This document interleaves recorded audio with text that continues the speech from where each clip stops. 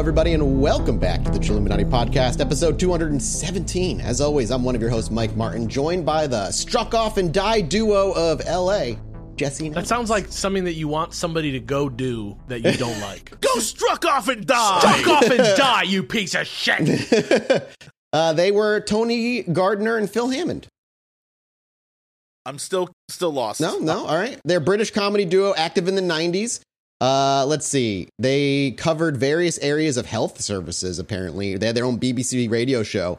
Oh, those hilarious health services. Yeah, hilarious. The Infant in the Whining Schoolboy, August 17th, 1994. The Lover Sighing Like a Furnace. Are you sure these aren't from 1894? Well, these were their take on Penny like Dreadfuls? Shakespearean themes. Okay, all right. From a show called As You Like It. The Shakespeare show? Yeah, the Shakespeare show. Looks like they did some radio Shakespeare stuff. All right. They also did stuff in 93 that was like, goofy fun times. Complete series, 1 through 3. You can get it right now on Audible. Only 50 more episodes for us to have a working knowledge of 80s through 90s British comedy. I'll get you all there, I promise. It's my one devout promise to you all. Is you'll learn all about the UK comedy duos, both good and bad. I love that. And my promise to you is that as long as you keep going to patreon.com/ChilluminatiPod and giving us a little bit of your money, a little bit of your hard-earned bread, we'll keep just laying up these thick, fat, golden bricks of audio beauty right into your ear canals, straight from our magic holes, if you know what I'm saying. And that's my main message. But I also want to reach out to those disgusingly rich listeners that we have out there. I know how I don't think you're disgusting. I think you are a job maker and upstanding entrepreneur. Yeah. And I want you to entrepreneur that cash into my pocket, baby. That's exactly what I'm saying. Listen, I'm jealous of you. We're all jealous of you. We think you're great. And it's awesome that one night while you were on, Google, you came across us when you were looking for like sexy Bigfoot or whatever the hell way you got here. I don't know how you got here, but I'm glad you're here now. To us, you're part of the family, and that's why you should share with us your riches. And I think just if one of you could just go sign up for that $10,000 a month slot, think about how hilarious that would be. Think about how funny that would be. What a good goof. It'd be so silly for you to go and drop $10K on our Patreon, and it would fund so much great stuff. And on top of us suddenly becoming your personal paranormal podcast for a month, you'll get all the benefits that everybody gets, like ad-free episodes and access to our show Rotten Popcorn, in which we watch Mathis's weird broken video store of nightmares movies, and also slowly the X-Files, and we do mini-sodes every week where you hear about all kinds of stuff. Lately I've been carrying on the story of the Green Stone, and before somebody else posts on the subreddit, yes, I do know about the Smurfs game that has the Green Stone in it. I've seen it. It's like the La Llorona movie. Dude, have you also seen the Jeff the Mongoose movie coming? I heard that is coming. That's also coming. If you're out there, person who books press tour dates for Nander Fodor and the fucking Jeff the Mongoose movie, send Simon Pegg to my podcast. Yeah. Send Simon Pegg to my podcast. We'll do Jeff the Mongoose too. Send it. Patreon.com/ChilluminatiPod. If you're rich, give us $10,000. Welcome back to the show. It's the World's Fair. I'll believe whatever you want. They're killing people at the World's Fair. Yeah, they did. They killed some people. It's crazy. After I've been killing people in Baldur's Gate 3 fucking for like 100 hours. Calm it down, nerd. So also, when you're listening to this, it'll already be too late. We'll be in Indianapolis, but you can be excited because the next couple episodes after this one, there'll be some special guests maybe. We'll see. I might be out in LA with the boys themselves. We've got some cool things we're going to do while we're in LA. We're going to go some cool ideas. You're right, Alex. We got to talk about none other than Herman Webster Mudgett. It's been a couple of weeks. Mudgett. I don't know if you remember the story of good old Webster Mudgett, also known as H.H. Holmes. Who could forget a name like Herbert Webster Mudgett? Herbert Webster Mudgett. And you know what I just realized over the past week is that his like great grandson was also at some point basically saying that he was also Jack the Ripper, because Jack the Ripper was happening at the exact same time this was going on. And so his grandson, like, came out a few years ago and was like, my great-great-grandpappy also Jack the Ripper. Absolutely a lie. He is not Jack the Ripper. Yeah, Never that's was. a possibility. Yeah, it wasn't at all him. Definitely Totally not different him. MO. Yeah. Totally different. It's so bizarre. But just to put that out there in case there are people who are like, wait, wasn't he Jack the Ripper? He wasn't. No, H.H. Holmes was just a weird kid in a small town of very religious folk who teased his friends, liked to scare them with skeletons, would dissect animals and like hide their remains in the woods. And all the while, as he got older, the people in town, his family, all kind of knew and whispered about the weird shit that Mudgett was getting up to. But eventually, after college and after he moved away for that, he was looking for a new start, a place where nobody knew who he was, where he could walk in as H.H. Holmes and nobody would know who Webster Mudgett is. And that's where we left off last episode, as he packed his bags at the age of 25 and headed to the bustling streets of Chicago. And with a plot in mind, because lest you forget, the one big thing he was also really good at was fucking insurance scams. The man was stealing corpses to pass off insurance scams to make a ton of money. Yeah, it's funny. It's funny that like one of the things that serial killers we can add to the bingo card is like a side hustle, like a really obsessively weird side hustle. For John some Wayne reason. Gacy with his construction. And like he's like a chicken maven. Like what the fuck is going on here? Like You got to do something with the rest of your day. they're It's wheeling like, and dealing. Relationships. It can't always be like a sexual thing. You got to spend time with that person. So what are you going to do? Right? Even Same serial thing here. killers. You gotta, between murders, you gotta fill the time with something. You're right. They're still well-rounded people. They shouldn't be defined by their string of uncaught murders. I don't know. That's what I said. Yeah. Well, according to his own confessions at the end when he was arrested, he confessed up to 27 killings in his time in Chicago and his various activities in the surrounding areas. However, at the end of today's episode, after his arrest and we talk about what happened, we'll see how much of that we can actually confirm and how much of that is likely H.H. Holmes being an egomaniac and spinning a story that's much grander than it actually was. But we're going to start in 1886 in Chicago. A man seemingly ordinary but weirdly enigmatic stepped off a train and into the heart of the Windy City. I thought you were going to say like into our hearts. Herman H.H. Webster Holmes, Mudgett. here to love you. Yeah. This man, known to most as Dr. H.H. Holmes, was in reality Herman Webster Mudgett, lest you forget, and he carried with him a weird darkness that really dictated his actions and would soon permeate the very foundations of a seemingly innocuous building out in Englewood, which is where he found himself. Englewood? Englewood, yeah. All right. But not California Englewood, Right. you know, Illinois Englewood, Yeah. I guess. So who ended up taking this guy down? The Flash or what? Yeah, I think he became the Reverse Flash or something. Yeah. What time of 1886 did he get there? Do you know? Ooh, that's August. I believe it was, I'm like 99% sure it was August in 1886. Interesting. Okay. Let me double check that. I can very quickly check that. No, I mean, that's fine. That's post Haymarket riot, which, you know, the city would have been pretty stressed at this point in time.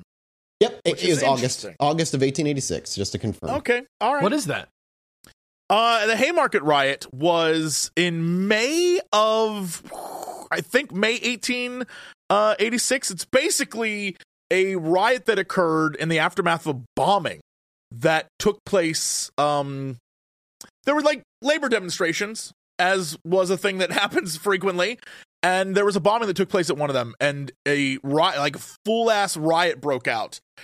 Police, protesters fighting. Just society breaking down? People I mean, just going... 1800s, think about it though. Like the Mad 1800s, Max? like off the coast, out the further west you go, the less like organized life was. It was very chaotic out there. Yeah, dude, over here in 1896 or whatever, it was like fucking dudes in cowboy hats walking around on the dusty trail. Exactly. Out Yeah. in California, yeah, there's like nobody out there. Like it's all this was very empty area. The Haymarket riot was like the symbol of workers' struggle at the time. This is all kind of leading to that point where everyone's like workers' rights, and then some countries straight up went communism, and some countries, but it was like universally around the world, people were pissed off. And then America was like, the miracle of American capitalism, personified in a fair that you can visit. And H.H. Holmes very much took advantage of that. Not mentioning that, Jesse, is he had, there was never anybody not willing to work at that time when he showed up. He was hiring people left and right to do these odd jobs. And then a lot of them ended up just disappearing. And nobody really knows what happened to them. We have our guesses and assumptions, but we'll get there. Yeah, Holmes at this point in his life was a tall, some might say distinguished figure. There is a picture, you can go look at him. He's that perfect 1880s mustache taken care of and a bowler hat on top. He was always well dressed. He had a tailored suit, standing out even among the well-heeled travelers. And his features were sharp with piercing eyes that seemed to take in everything around him. He genuinely looks like if he walked out onto a stage in a vaudeville act that the audience would fucking hiss at him. Oh, see, the thing is he was extremely charismatic. Women flocked to Holmes. He went through many relationships. We will talk about a couple of them. Yeah, his demeanor radiated an air of self-assurance. He was so confident in everything he did. And to be an egomaniac like he was, he kind of had to be. But those who dared to look closer would detect an unsettling edge beneath that calm facade that he very regularly put forward. To the citizens of Chicago, he would introduce himself as Dr. H.H. Holmes. However, that was just one of his many masks worn by dear old Herman Webster Mudgett. As he set foot onto the platform, few could have imagined the diabolical plans he harbored or the sinister legacy that hangs over our heads still today in pop culture, to the point where even the stuff that we're almost certain is not real is still what is known about H.H. Holmes. He etches himself into the very soul of Chicago. It's so fucking crazy, dude. I know. It's some people thought he was nice, but other people caught him going, nah. Well, you would actually imagine someone like that, Holmes, with his cackling laugh and his well-dressed kind of attire. His first destination arriving in Chicago would be a grand hotel or an entertainment establishment. He had a lot of money from the amount of scams that he pulled before he got out and moved on his own. God, it must have been so easy to be a con man back in the day. Well, especially one that's even remotely competent, like H.H. Holmes. Absolutely what I because that's not where he went. He went where I would say the most, a lot of cult targets are, where some of the most vulnerable people live. Instead, his path led him into the quieter neighborhood of Englewood, and there, at the junction of South Wallace Ave and West 63rd Street, stood a very modest drugstore owned and operated by an unsuspecting elderly couple. Yeah, I'm looking at it right now. You can go straight down to Street View and check it out. At the moment, it is an Aldi. Yeah. It's an Aldi, and then across the street is a post office. Okay. Yeah, that makes sense, I guess, now. The site of the murder castle. Yeah, so here it's called there, Englewood. It's not Inglewood, in the same way. E-N-G-L-E Wood. Oh, it's no, Englewood. Yeah, Englewood. And in California, it's Inglewood. Did I say Ingle? I'm sorry. Englewood. There we go. Oh, Mathis just his balls. What happened there? His balls just dropped. Oh, hello. What's going on? And so he strolled in to that small little drugstore owned by that elderly couple. You can imagine a bell on the door jingling as he steps through. And he entered these two lives where he would never exit their lives until they would also leave mysteriously. Amidst the dizzying pace of Chicago's urban sprawl, the Englewood district offered a quieter and almost idyllic respite for Holmes. It was nestled away from the louder clamor of the city's pulsating heart. Englewood had an aura of tranquility and domesticity to it. Its streets were lined with homes that homes that echoed the stories of many, many families living there for a few generations by now, and local businesses that served as cornerstones to the community, much like the drugstore Holmes found himself at. And it was here at this cross section of streets that he walked into this quaint drugstore, its wooden facade painted in shades of blue and white, at least that's what we're told, because the pictures weren't color back then, bore witness to countless neighborhood tales. So this was the drugstore that this small town went to. Everybody knew the owners of this drugstore. That's just kind of how the town it was. Inside, shelves stocked with medicine bottles and glass jars. This is also the time you could walk into this place and probably buy arsenic, no problem. Time out. Yeah.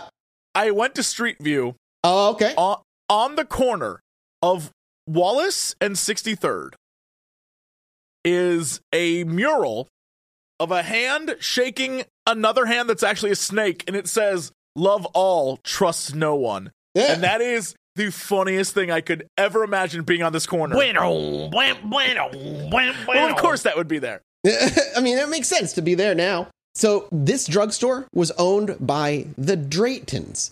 It was like a legacy store. People knew these people. It was a testament to years of hard work and dedication by the two of them. And their world, built on trust and loyalty, especially in the 1890s, was about to be intruded upon by someone who did not give a shit about anything else but themselves.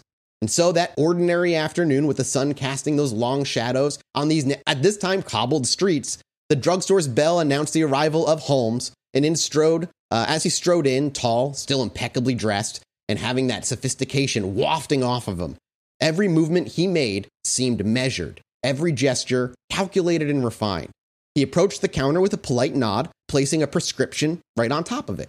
The Draytons, ever welcoming, greeted him warmly. His name, he said, was Dr. H.H. Holmes, and to the unsuspecting couple, he was just another customer, albeit a bit more polished than most around here. And over the next few weeks, his visits became more and more frequent. Oh my God, it's like What About Bob, but with the dude who Dorothy turns into the You're Wizard of Oz. You're going to have to explain the reference to me. What About Bob is a movie from the 90s where Bill Murray plays an annoying neighbor on vacation and drives the family crazy. And I said it's What About Bob, except with the dude that Dorothy turns into the Wizard of Oz, and that'll be Professor Marvel from the beginning of the Wizard of Oz. Okay. Who flies on his hot air balloon to the land of Oz and becomes Oz the great and powerful. It's almost like that, but the opposite in that, like, the Draytons very much welcomed him. They did not hate him. Yeah, it's almost like that. It's almost like that.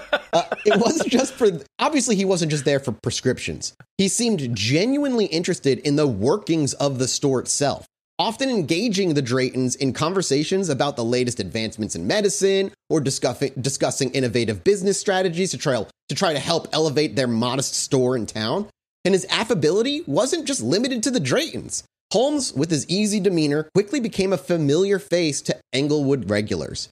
He'd chat with young mothers about the best cough syrups for their kids, give advice to elderly gentlemen about alleviating joint pains, and even share a light joke or two, evoking laughter that echoed within the confines of the small store. He was ingratiating himself into a town who very much seemed to love him from the get-go. It's like he found somebody who was like, I would like to replace them like a body snatcher, and just like learned their whole everything. To me, I look back and it was like his childhood was him refining his skills to disappear into being who he wants to be. And the town couldn't do that in his town because everybody kind of knew his dark secrets. He wasn't quite refined there. He was getting caught quite a bit. But here, nobody fucking knows who this guy is. And it's like at a very tumultuous time. Obviously, beneath that the veil of friendliness lay a mind that churned with bizarre and evil machinations. Holmes' intent wasn't merely to befriend people. He was, with every interaction, weaving a web, pulling strings tighter around the Draytons and their cherished establishment. And as weeks turned into months, the elderly couple found themselves leaning more and more on the Dr. Holmes. His idea for the store was innovative to these folk, and the profit margins began to noticeably increase. His suggestions were working. But it wasn't just his business acumen that endeared him to the couple. Holmes had a way of making himself indispensable. He'd offer to manage the store on the days they felt unwell, or even suggest that they take a day off while he handled the operations because they've been working so much. It was a slow and almost imperceptible malevolent takeover, weaving his way into these people's lives without them having any idea. This one, I know what this is like because I witnessed this firsthand. Not going to drop any names, but in our space here on the internet, we know a lot of people, and there was a couple that started dating, and over time, as she became more and more successful, he became more and more like, I'll drive you around. I'll take care of this. I'll do this thing. I already know who this is. Yeah, this could be like, to me, it's like two different couples I'm thinking this of. Could be like 14 different couples. But it's I'll start taking them. And then her license expired, and he's like, don't worry, I'm driving, don't worry. And just more and more, as she became more successful, he permanently clawed. He's like, I'm here forever. You can never get rid of me, because if you get rid of me, your life crumbles. And it was crazy watching that happen. And if you ever were like, maybe we should bring this up, you couldn't, because at that point, it was like, he is the one person in my life who actually takes care of me and does this stuff and is always here. And it's like, yo, you're a baby person now. You're too much in the woods. Like it's very like he took her by the hand and gently walked her into the woods that wasn't so thick, but by the time it's too late, there's no way out. In the thick of it. You can't get above it. Like you can't get above it was crazy. And seeing that, I totally understand how an elderly couple could fall for someone coming in. It would be even easier. In the 1890s in a small town where trust is like still bizarrely like given away for free. But very weird. This is just like south of Chicago. Chicago's huge at this time still. So, yeah, it's small, but it's still like the big city's right there, and it's so hard to trust people. But a nice man coming to our small part of the city, this is beautiful. I'm so what's that? Like, what's that movie? What's that movie with the Playboy girl and it's Eric Roberts is like her boyfriend and he kills her, but it's like before that he like buys her a car with her own money and stuff like that. Oh, what the fuck is it called? I don't know what you're talking about, but weirdly enough, when I said Chicago and you said, what is that movie? Before you even explained the movie, I was about to shout out the Hudsucker Proxy, which is a whole other thing. That's about hula hoops. That's about hula hoops. But I don't know why that came to my mind. But that's 5 years down the line in Rotten Popcorn. The Hudsucker Proxy. What is there like even like a? It's about Hudsucker Proxy. It's about hula hoops. It's about hula hoops. Oh, okay. All right. Well, and it's about America. All I need, I guess. It's about hula hoops and it's about America. So as days turned to weeks and weeks to months, within the community, whispers started just popping up. Some were in awe of the transformation of the drugstore under the guidance of this mysterious doctor from who knows where. Sorry, I got the hiccups out of nowhere. Others, a more skeptical lot, wondered about the sudden absence of the Draytons. Because at some point, the Draytons, according to Holmes, left for California. Overnight, without telling the town, they had just gone. They were done. They retired and they went out to California. And so, but because Holmes wormed his way into town, there's a huge chunk of the town that just believed this guy. They fully believed it. And as the store, once an emblem of warmth and familiarity, now had a looming, almost palpable shadow of intrigue, as at the heart of it was just H.H. Holmes. His initial interactions were innocent enough. He was a patron, then a friend, and before long, an indispensable part of the business. Holmes possessed that charm, but eventually, the couple, quote-unquote, retired, and Holmes found himself in possession of the drugstore. Now, during all of this, he's not staying in a hotel. He's not staying in town. He's staying across the street in a local hostel. That's just, like, not a good look. Like, it's fine. It's cool. It's just not, like, a vibe that I want to be putting out when I'm, like, ingratiating myself into, like, town as, like, this, like, weird debonair gentleman man. It's just a weird vibe. In a hostel?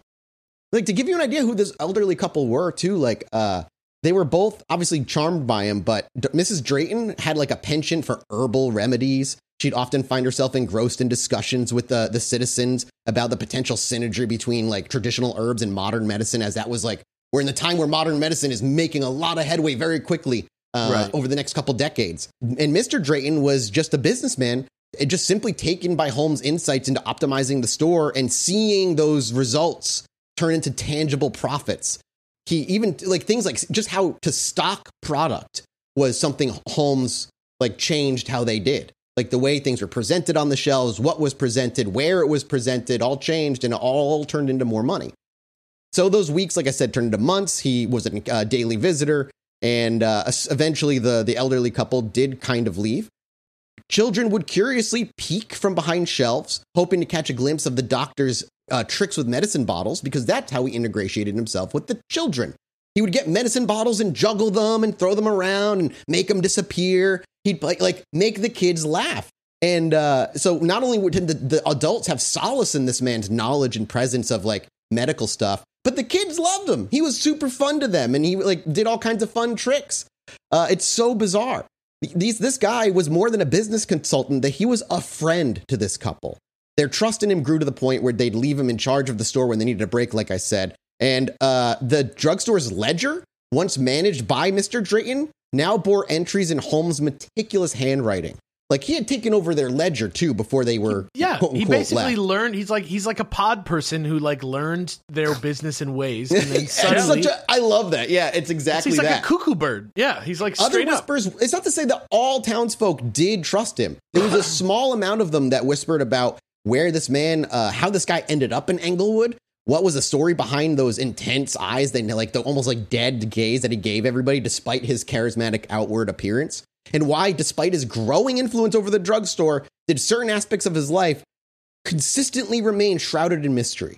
Just stuff that he would never talk about, never bring up. He literally left as little detail about himself as possible and only told what was absolutely necessary.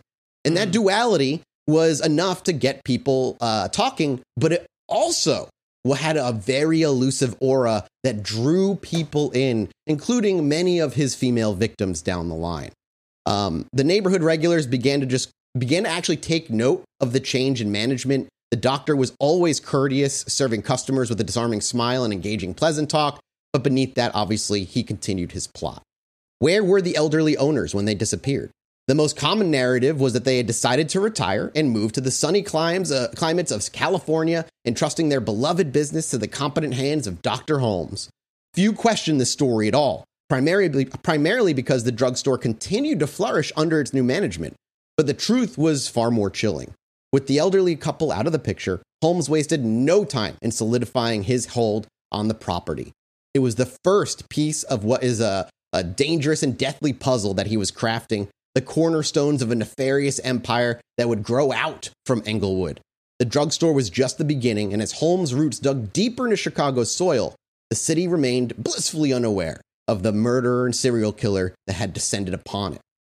As Dr. Holmes tightened his grip on the Englewood drugstore, his ambitions began to stretch far beyond its walls.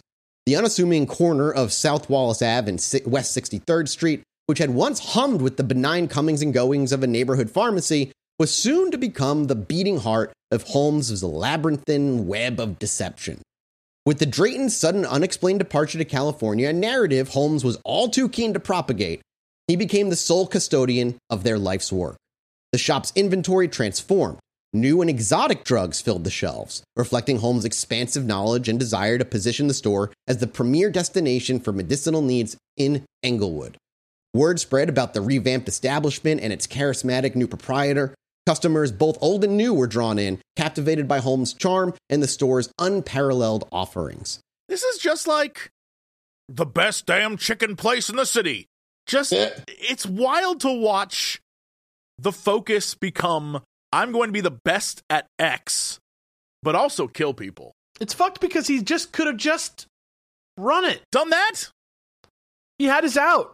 But like, this is the thing, right? The murdering for him, I think for him, he would be what I would consider almost like a process killer. It's not about the killing. It's about everything that leads up to the moment where he kills them. It's the power, the control, the manipulation, how much he can squeeze out of them for money until they're no longer useful. And then that's when they mysteriously disappear almost always. And this is, like I said, kind of just like the first step in taking over this store after ingratiating himself well into the town. The drugstore's basement, previously that was used for storage, underwent extensive renovations under Holmes. Strange deliveries arrived under the cloak of night. Large quantities of quicklime, a substance known for its ability to rapidly decompose organic matter, and oddly shaped construction equipment all started arriving.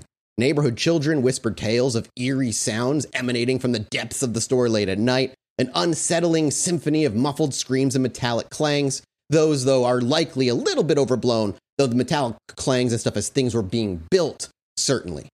As months passed, Holmes' entrepreneurial spirit seemed insatiable. Properties adjacent to the drugstore began being purchased, always through a bizarre, convoluted series of transactions that heavily obscured Holmes' personal involvement. We're talking fake names, fake company, and money that was being used from the scams of life insurance stuff that he had in the past. Weird.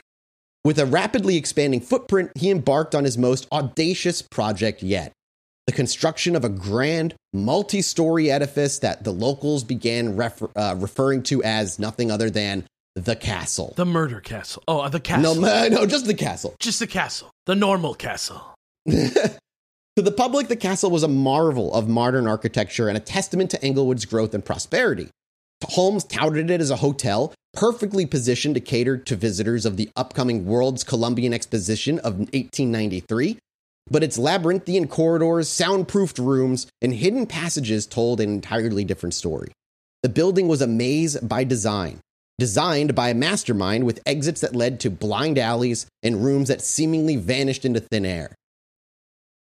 It's very weird. It almost reminds me of the Winchester home. Yeah, the Winchester house. Yeah, but like a way smaller scale. And hers was to stop ghosts from like figuring out stuff. This like was it's very like actually like a superstition from a different culture that she like built a modern craftsman house. That's a whole other wild thing. Yeah, that's a whole other thing. This is okay. So he made literally like one of those Tales from the Crypt / Goosebumps murder houses where it's like, don't go in there, kids. Pretty much. Cool. While the intricate passages and darkened chambers of the castle concealed Holmes' most sinister secrets, another realm of intrigue and deception existed parallel to this man's life. His entanglements with the female sex. Among the many who were lured into the treacherous waters of his life, the tale of Emmeline Sigrand stands out as a poignant testament to Holmes' malevolent magnetism and the amount of manipulation he was willing to pursue. Emmeline, with her raven black hair and doe-eyed innocence, was a woman of ambition and dreams. Hailing from a modest background, she carried aspirations larger than the confines of her current life. As a typist, her days were filled with monotonous tapping of typewriter keys and the humdrum life of an office gig, but she harbored a burning desire, one that would set her on a collision course with the enigmatic Dr. Holmes. She wished to trade her typewriter for a stethoscope and venture into the world of medicine. And nowhere better in Englewood to learn about medicine than Dr. Holmes. In the vast expanse of Chicago, their paths crossed one fateful day. Holmes, ever the charmer, presented himself as a well-established doctor and entrepreneur. His tales of surgeries, medical breakthroughs, and the labyrinthian corridors of the castle, which he portrayed as a beacon of prosperity and modernity, left Emmeline starry-eyed. He spoke eloquently of his adventures, painting vivid pictures of his opulence and success. It wasn't just words. The tangible evidence of his affluence was evidence in his fine clothing, the gold watch that dangled from his waistcoat, the sheaf of banknotes he casually often displayed. The talking crow that lived on his shoulder. Don't trust the doctor. Nothing has changed about the play a game. Dress well, show money for no reason. Like, nothing has changed. You could put this in any time except for gold watch. This is like, what is his name? Tate? Isn't it Tate? Like the asshole who's like sex crime asshole. Did the same thing. All he did was like flex his money and shit. That's all he ever did. Yeah, the scam still works to this day. It's wild. Speaking of all the rich people out there, patreon.com/Illuminatipod, in case you forgot. Holmes obviously sensed the young woman's aspirations and began to weave for her a dream. He spoke of a world where she, Emmeline Sigrand, could transition from a mere typist to a revered medical professional. He promised to be her mentor, to introduce her to the right people, to finance her education, and to pave her path with golden opportunities. The idea of being under the tutelage of such a distinguished doctor was a temptation that was much too alluring for young Emmeline to resist. But Holmes' interest in Emmeline wasn't purely professional or altruistic, if you haven't learned by now. He was smitten by her beauty and youthful naivety. Their relationship rapidly transformed from that of a mentor-mentee to something much more intimate. The Phantom of the Opera and a singer. Exactly. That's exactly what it was. Holmes showered her with gifts, took her to the city's finest establishments, and of course, consistently whispered sweet nothings into her ear. Emmeline, caught in the whirlwind of romance, found herself deeply ensnared in his web. And much like Jesse, you said not too long ago, he's literally doing everything for her. She has he's paying, like everything is being taken care of for her, just as you used an example. She's fucking stuck. He's basically like integrating himself into her entire like reality. Mm-hmm. Like, fully. And as the days turned into weeks and weeks into months, that shimmer of the golden dream began tarnishing. Emmeline's interaction with Holmes became sporadic. The promises of medical school and introductions seemed to fade into the ether. On the rare occasions when she was seen, her once vibrant eyes seemed clouded with uncertainty and fear. Whispers began circulating in Englewood about her sudden reclusiveness, her pale demeanor, and her apparent reluctance to speak about Dr. Holmes. And then, just as suddenly as she had entered Holmes' life, Emmeline vanished. Residents of Englewood, especially those who had seen the young couple together, were left with haunting questions. What happened to the vivacious young woman who once dreamt of being a doctor? Had she simply left to pursue her dreams elsewhere, or was her disappearance tied to the eerie and sprawling edifice that was becoming the castle? The chilling truth would remain buried, much like many of Holmes' secrets, in the dark recesses of that malevolent mansion. And that's the thing. A lot of this man's disappearances, the ones we know vanished, we don't have evidence as to what actually happened to them. We never found bodies. We don't really know. Our assumption is when the castle was burned down, so too was whatever evidence was in there. But we'll get to that because we just know she vanished. Maybe her being sick was evidence of her slow poisoning. We don't know. Simultaneously, Holmes' personal life grew more and more complex. Women were drawn to him like moths to a flame, seduced by his sophistication and constant promises of a luxurious life. Emmeline Sigrind, a young and impressionable typist who disappeared, fell for all of those promises. It's his financial machinations were his forte, man. That's just what he was good at doing and how he locked people in. Creditors, suppliers, and investors were constantly cycling through the revolving doors of the castle, each ensnared in Holmes' web of deceit. Many of those companies were left bankrupt. Their life savings vanished into the abyss of Holmes' scams. And while financial ruin was common fate for those entangled with Holmes, others suffered, obviously, a much more chilling end. But yeah, it reminds me a little bit of like the stories we heard of like when Trump hired people to like build his buildings and they would never get paid. It's just Holmes did that to every single person that came through to build, and he would work his scams and companies and always push it off until like they just went bankrupt and no longer could ask for money. Or some people just disappeared. The Englewood's bustling community with its family and tradesmen was completely unaware of what was happening still. The shadows that were being casted by the castle's, and truly when it means castle, like turrets and parapets, like in this building, sure, hid secrets that would only come to light years later. His reign over this bizarre, dark castle and his killing empire, I guess, Chicago's underbelly was about to witness the horrors unleashed. His killing empire is a phrase. Yeah, thanks. In the Englewood neighborhood of Chicago, where the castle now sat, under the guidance and design of its mastermind, it was an architectural enigma specifically designed to kill fucking people. It was unlike any other building in the vicinity. On the surface, it was a mixed-use edifice comprising of the first floor having retail spaces on the ground floor, including a pharmacy that Holmes acquired under mysterious circumstances, right, and apartments on the upper levels. To the casual observer, an unsuspecting tenant, it was merely a modern commercial building.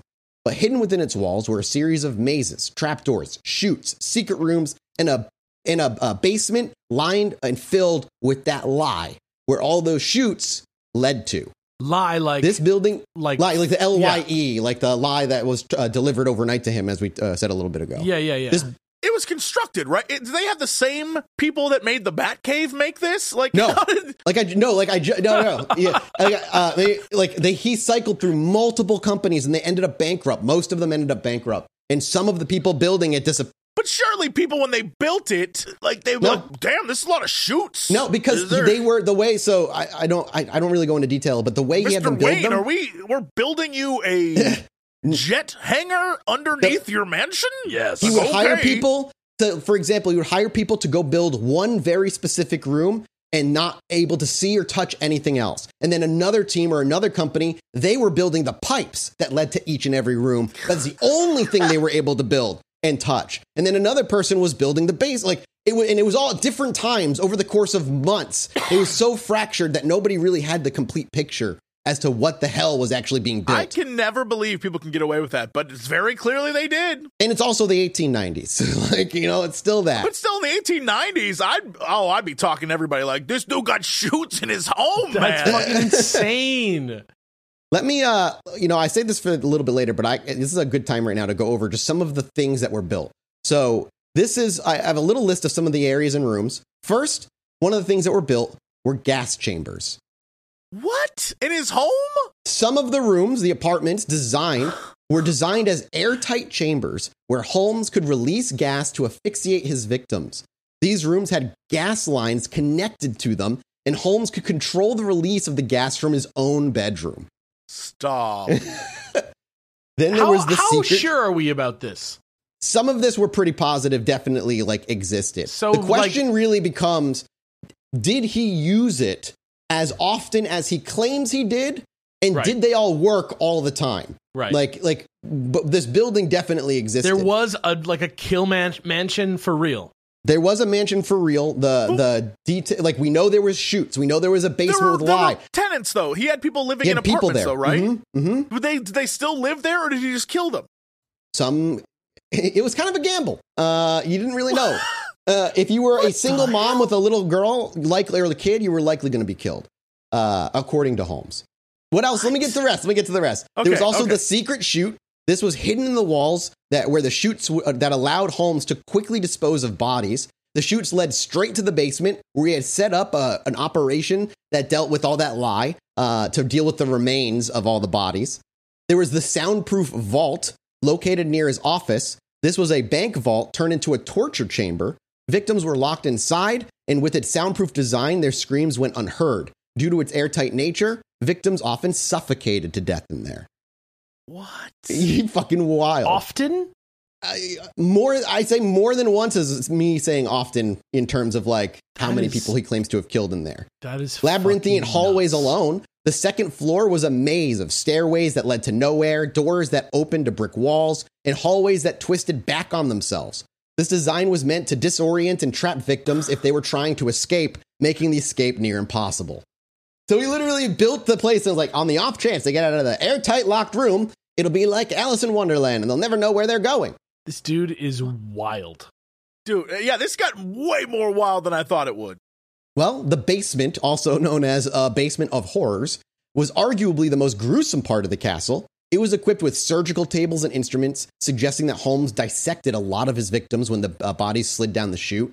There were also vats of acid, pits of quicklime for decomposing flesh, and a large kiln or furnace presumably used to cremate bodies. Some reports also suggest that there were scratching racks. He also had hinged walls and secret panels. Certain walls in the castle were hinged, allowing them to be moved or adjusted. This feature, along with various secret panels, enabled Holmes to sneak around and access rooms without being seen. The dude would literally have, in the middle of the night, a wall would move out of place, and there with his fingers, and it's hanging like a vampire is Holmes. How is that possible, dude? This is bonkers territory. How is that possible? And then the last bit, some of the rooms were padded and soundproof to ensure that no cries for help were heard from the outside. Some rooms were entirely soundproof. A few were padded, like I said, and much like an insane asylum's padded cell, basically, which could serve both to muffle the sound and prevent victims from injuring themselves in a bid to escape. It was a small slapdash of what was being built at that time, what he was trying to, what he was operating. Again, how much of it was operational properly, how much he used. We do know he killed a couple people via the gassing them. We know that happened. It's just, did 27 victims happen like he claims? I was watching the show How To with John Wilson the other day, and on the show, he ended up talking. He was going to extreme lengths to go to the bathroom. Was kind of the vibe of the show that he was doing, and he eventually went to this guy who was slowly trying to move his family into a missile silo. That he was converting into a house. I've seen stuff like that online. Yeah, and he had inside the missile silo, none of the walls were built, none of the toilets were running, anything like that. But there was in one room, every single one of those 3/4 size arcade cabinets standing against one back wall that are for sale, and all the some shredding metal axe, guitar, and a half stack amp and all this crazy stuff. And in my mind, I'm wondering if H.H. Holmes was kind of more like that. than like this like Batman villain from the 1800s where like he just had this stuff rigged up and he was like, this is sick. Because it just seems so impossible that could happen more than one time and then anybody wouldn't just find out about it. Just from the screaming alone. I mean, but okay, well, yeah, but if it was soundproofed as well as he claims, nobody'd be able to hear it. And you got to keep in mind, too, where he positioned his place. A lot of his victims were people traveling into Chicago or visiting. A lot of his victims weren't people who lived in Englewood. They were people who were coming for the World's Fair, the Columbian Fair. That was like a lot of who his victims were. That's true. Yeah, that's true.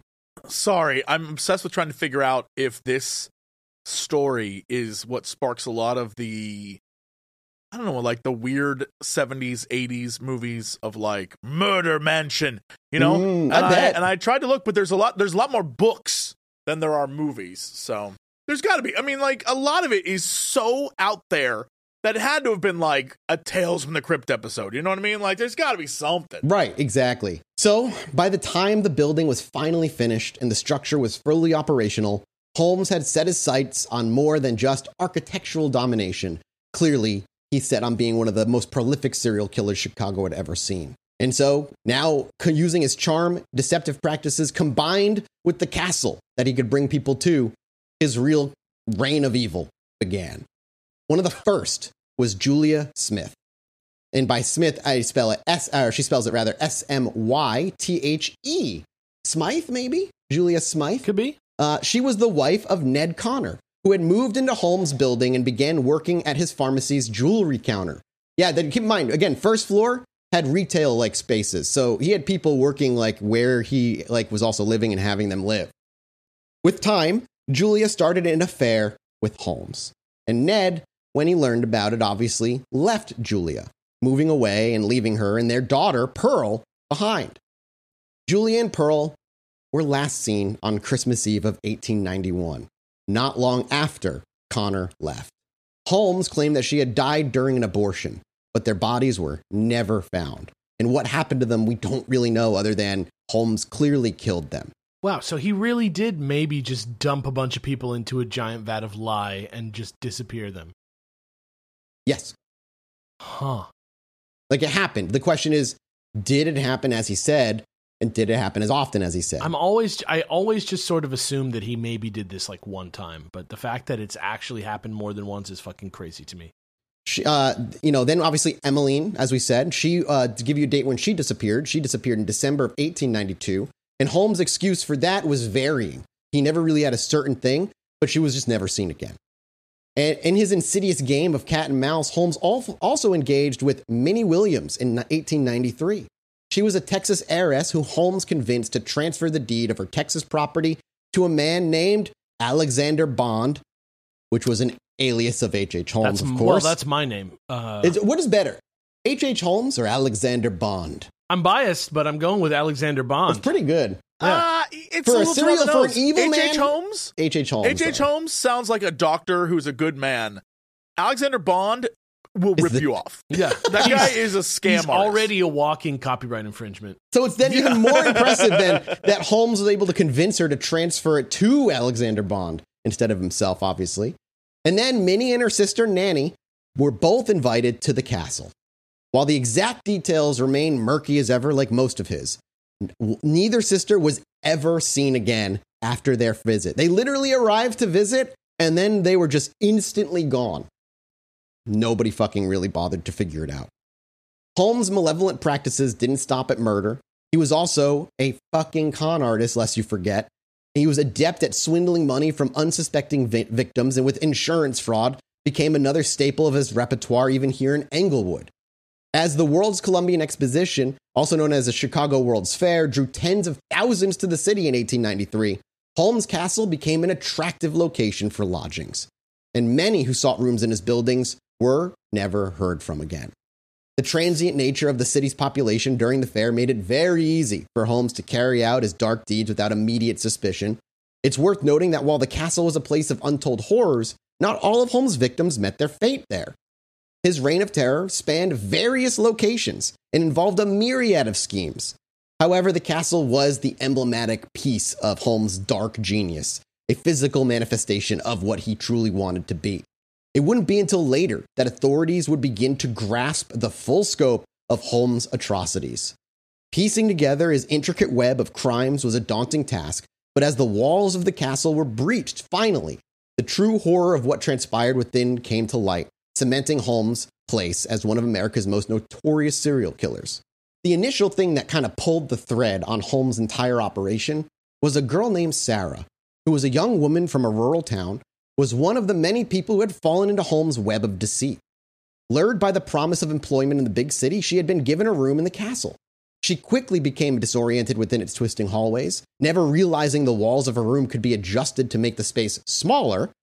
She felt a growing sense of dread, a feeling that something was wrong, and it wasn't long before she discovered a peephole in her door. And she became aware of right behind that peephole was a small gas nozzle hidden behind a vent.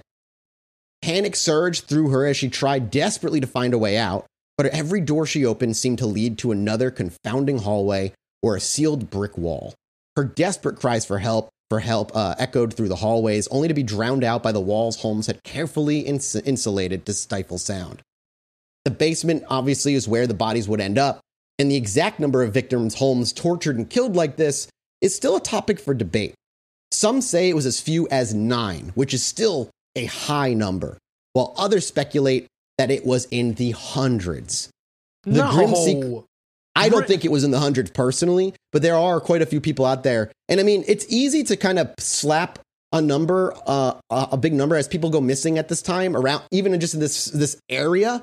It was easy to slap it on Holmes. And Holmes was would never say no to bringing more infamy onto himself, even after he was arrested. Right. So I don't think it was the hundreds. I think it was probably closer to 9. I think it was closer to a lower number personally. But yeah, there are guesses as high as a couple hundred. Yeah, it wouldn't be revealed until Holmes would be captured and brought to justice just 1 year later in 1894. So his murder castle was like a 3-year stint. It was a few years of being built, opened in 1891. He had 2 to 3 years where he murdered like crazy, and then he was caught in 1894. Yeah, this was all his fall was kind of a win for the police at this time. In the swirling underbelly of 19th century America, when its gaslit streets and promises of new beginnings were kind of lay there like a serpent, with Holmes there ready to strike, as the sun set on a multitude of his sinister endeavors, it was one final gambit, one last act of treachery that would mark the end of his killing spree. In 1894, Benjamin Pitezel, a carpenter by trade and a criminal by disposition, was deeply entangled in Holmes' dark web. Pitezel had been an accomplice to Holmes in various fraud schemes over the years. He was kind of his fraud partner. He was a lot of two-man jobs to get some money. Right, like a Giuliani, if you will. Yeah. Yes, there you go. They had staged accidents and collected insurance money, always skirting the watchful eye of the law. But Holmes, ever the opportunist, envisioned a grander scheme that involved not just fraud, but murder. The plan was audacious in its simplicity. Pitezel would take out a $10,000 life insurance policy on himself, which today's money is around $300,000. He would then, quote unquote, disappear, and Holmes would, due to his thieving ways, produce a cadaver, which they would claim was Pitezel's body. With the insurance money then secured, they would split the proceeds and move on to their next nefarious scam. But Holmes, as history has shown, was not one to share for very long. Stop.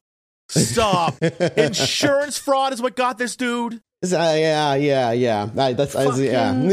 it's literally what this is. Let's get to bringing down, mobsters for tax evasion. Yeah, Capone was the same thing. Same thing. Yeah. So goofy. One day we'll do more mobster stuff. I love the mobster stuff. But Capone also didn't have a fucking vat of lye at the bottom of his house where all his victims turned to. That is a flaw in this whole plan. Most serial killers will bury bodies way out in the middle of nowhere. This guy's like, under my house, it's easier that way. So fucking nuts. On September 2nd, 1894, in a nondescript house in Philadelphia, Holmes and Pitezel prepared to put their plan into motion. Pitezel, trusting his friend, drank a bizarre potion that was given to him by Holmes, purported by Holmes to just help him relax and chill out. As the drug coursed through its system, and his world grew more and more dim, Holmes, in cold precision, turned on the gas, letting it flood the room. And it wasn't long before Peitzel was dead, the victim of his accomplice's treachery.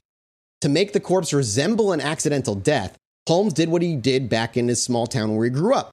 He disfigured Peitzel's body using chemicals, making identification more challenging for the police.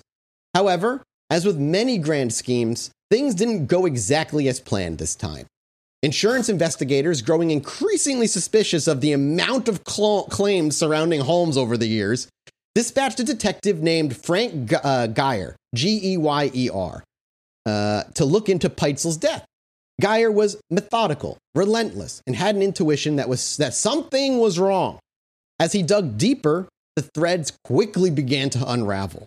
He soon discovered that Peitzel's wife, unaware of her husband's death and under Holmes' manipulative spell still, was searching for her missing spouse. She was looking for him. More alarmingly, 3 of Peitzel's children were also unaccounted for, missing.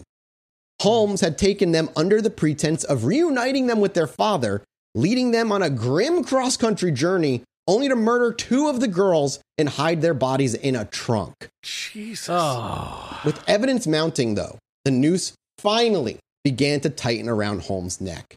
And in Boston, on November 17th, 1894, the law caught up with H.H. Holmes. He was arrested initially for insurance fraud. But as investigators started piecing together the scope of his crimes, they stumbled upon the horrors of the murder castle in Chicago and the true extent of his malevolence. You gotta keep in mind, he did travel a lot. A lot of his insurance scams happened in other cities. He didn't do it all in one place all the time. It was the Peitzel case, with its blend of fraud and cold-blooded murder, that ultimately brought down America's first documented serial killer. That's the other thing. Holmes is technically our first documented serial killer of the U.S. That's like he was a serial killer. He was something Correct. different. That's what I mean by documented. Yeah. He's the first one people kind of acknowledge as what is known as a serial killer back then. Obviously, there were people like Boone Helm before that and others like that were killing people all the time. Wait, so did the term serial killer come from him? Oh, God. Or did it exist and then this is the first American one, is what you're saying? I think like in the 60s. 1974, it became the term. So it was early for its team. I guess it's what they mean is like that, or what I mean rather is just like they note him as like killing is his like main focus. Like it's like all he fucking cared about. All right. So definition wise, unimportant. You mean literally like the first, the Joker? Yeah, the first of the first to do this. Gotcha. Okay, that's not like in the woods trying to survive or whatever. Mm-hmm. So yeah, it was on November 17th of 1894 in Boston where they arrested him, and they started figuring out what was going on in the murder castle and the true extent of his malevolence.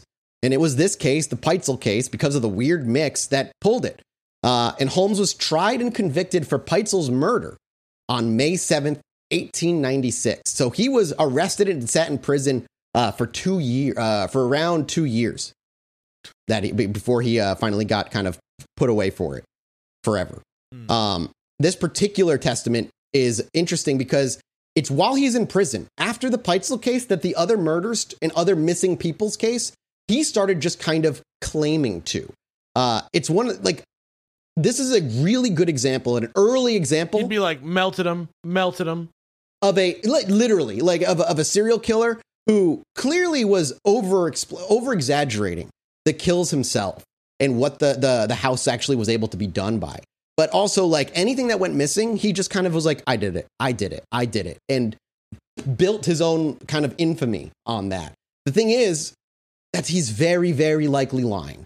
There's no evidence that many people were going into Englewood and disappearing into Englewood. And even when he was traveling, not every time he fucking disappeared, people were going away and disappearing, but he would still claim, these things. And I think that leads to why his great-great-grandson or whatever also was like, he was also Jack the Ripper, because he was like traveling and maybe was killing.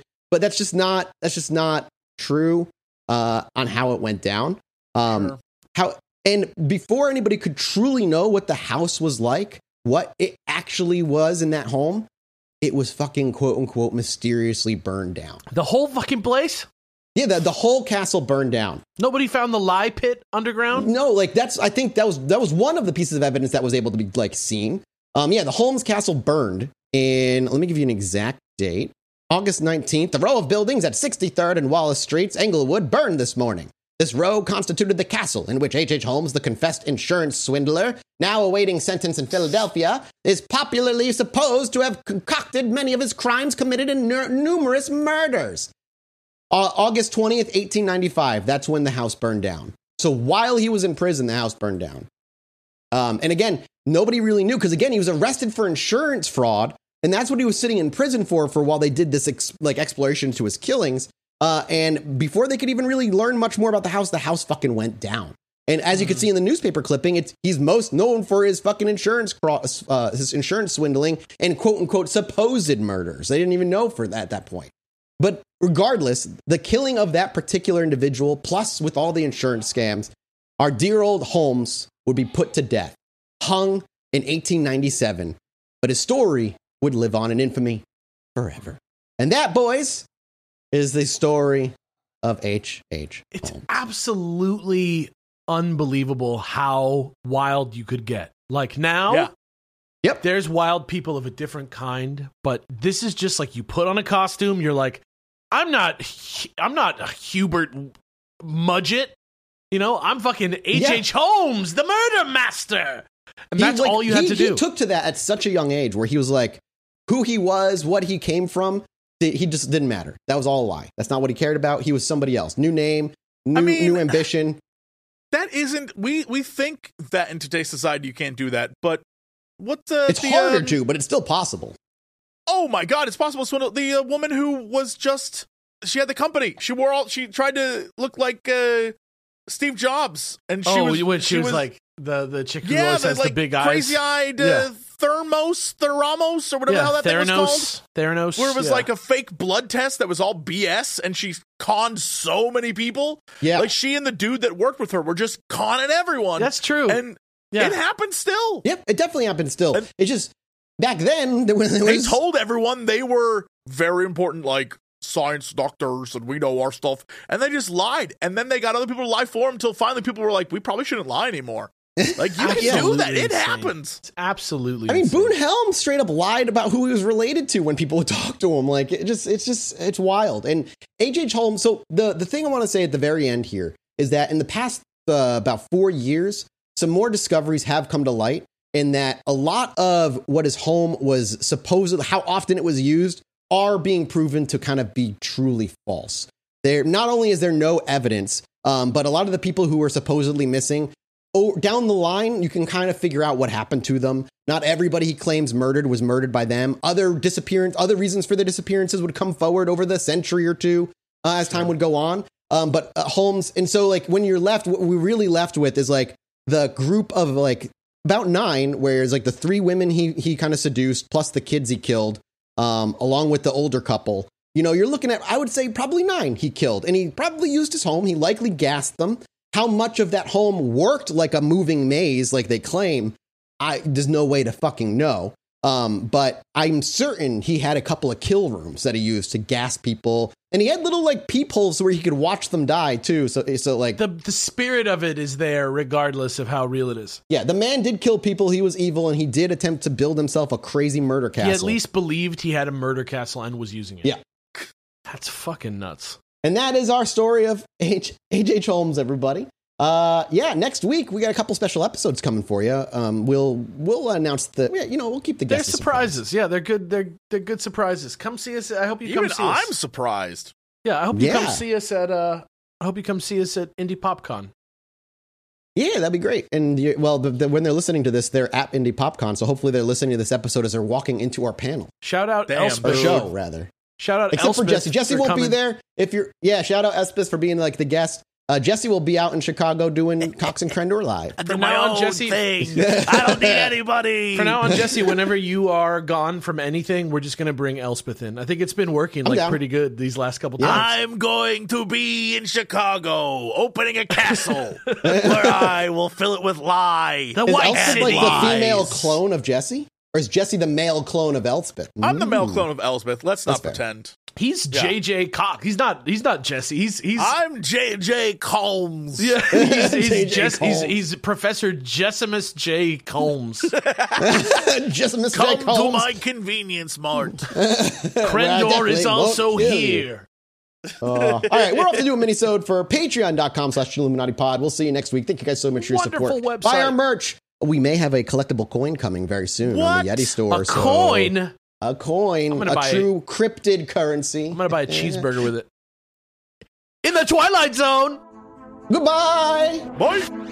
Anyway, me and my wife were sitting outside indulging on our porch one night, enjoying ourselves. I needed to go to the bathroom, so I stepped back inside, and after a few moments, I hear my wife go, "Holy shit, get out here." So I quickly dash back outside, and she's looking up at the sky in awe. I look up too, and there's a perfect line of dozen lights traveling across the sky.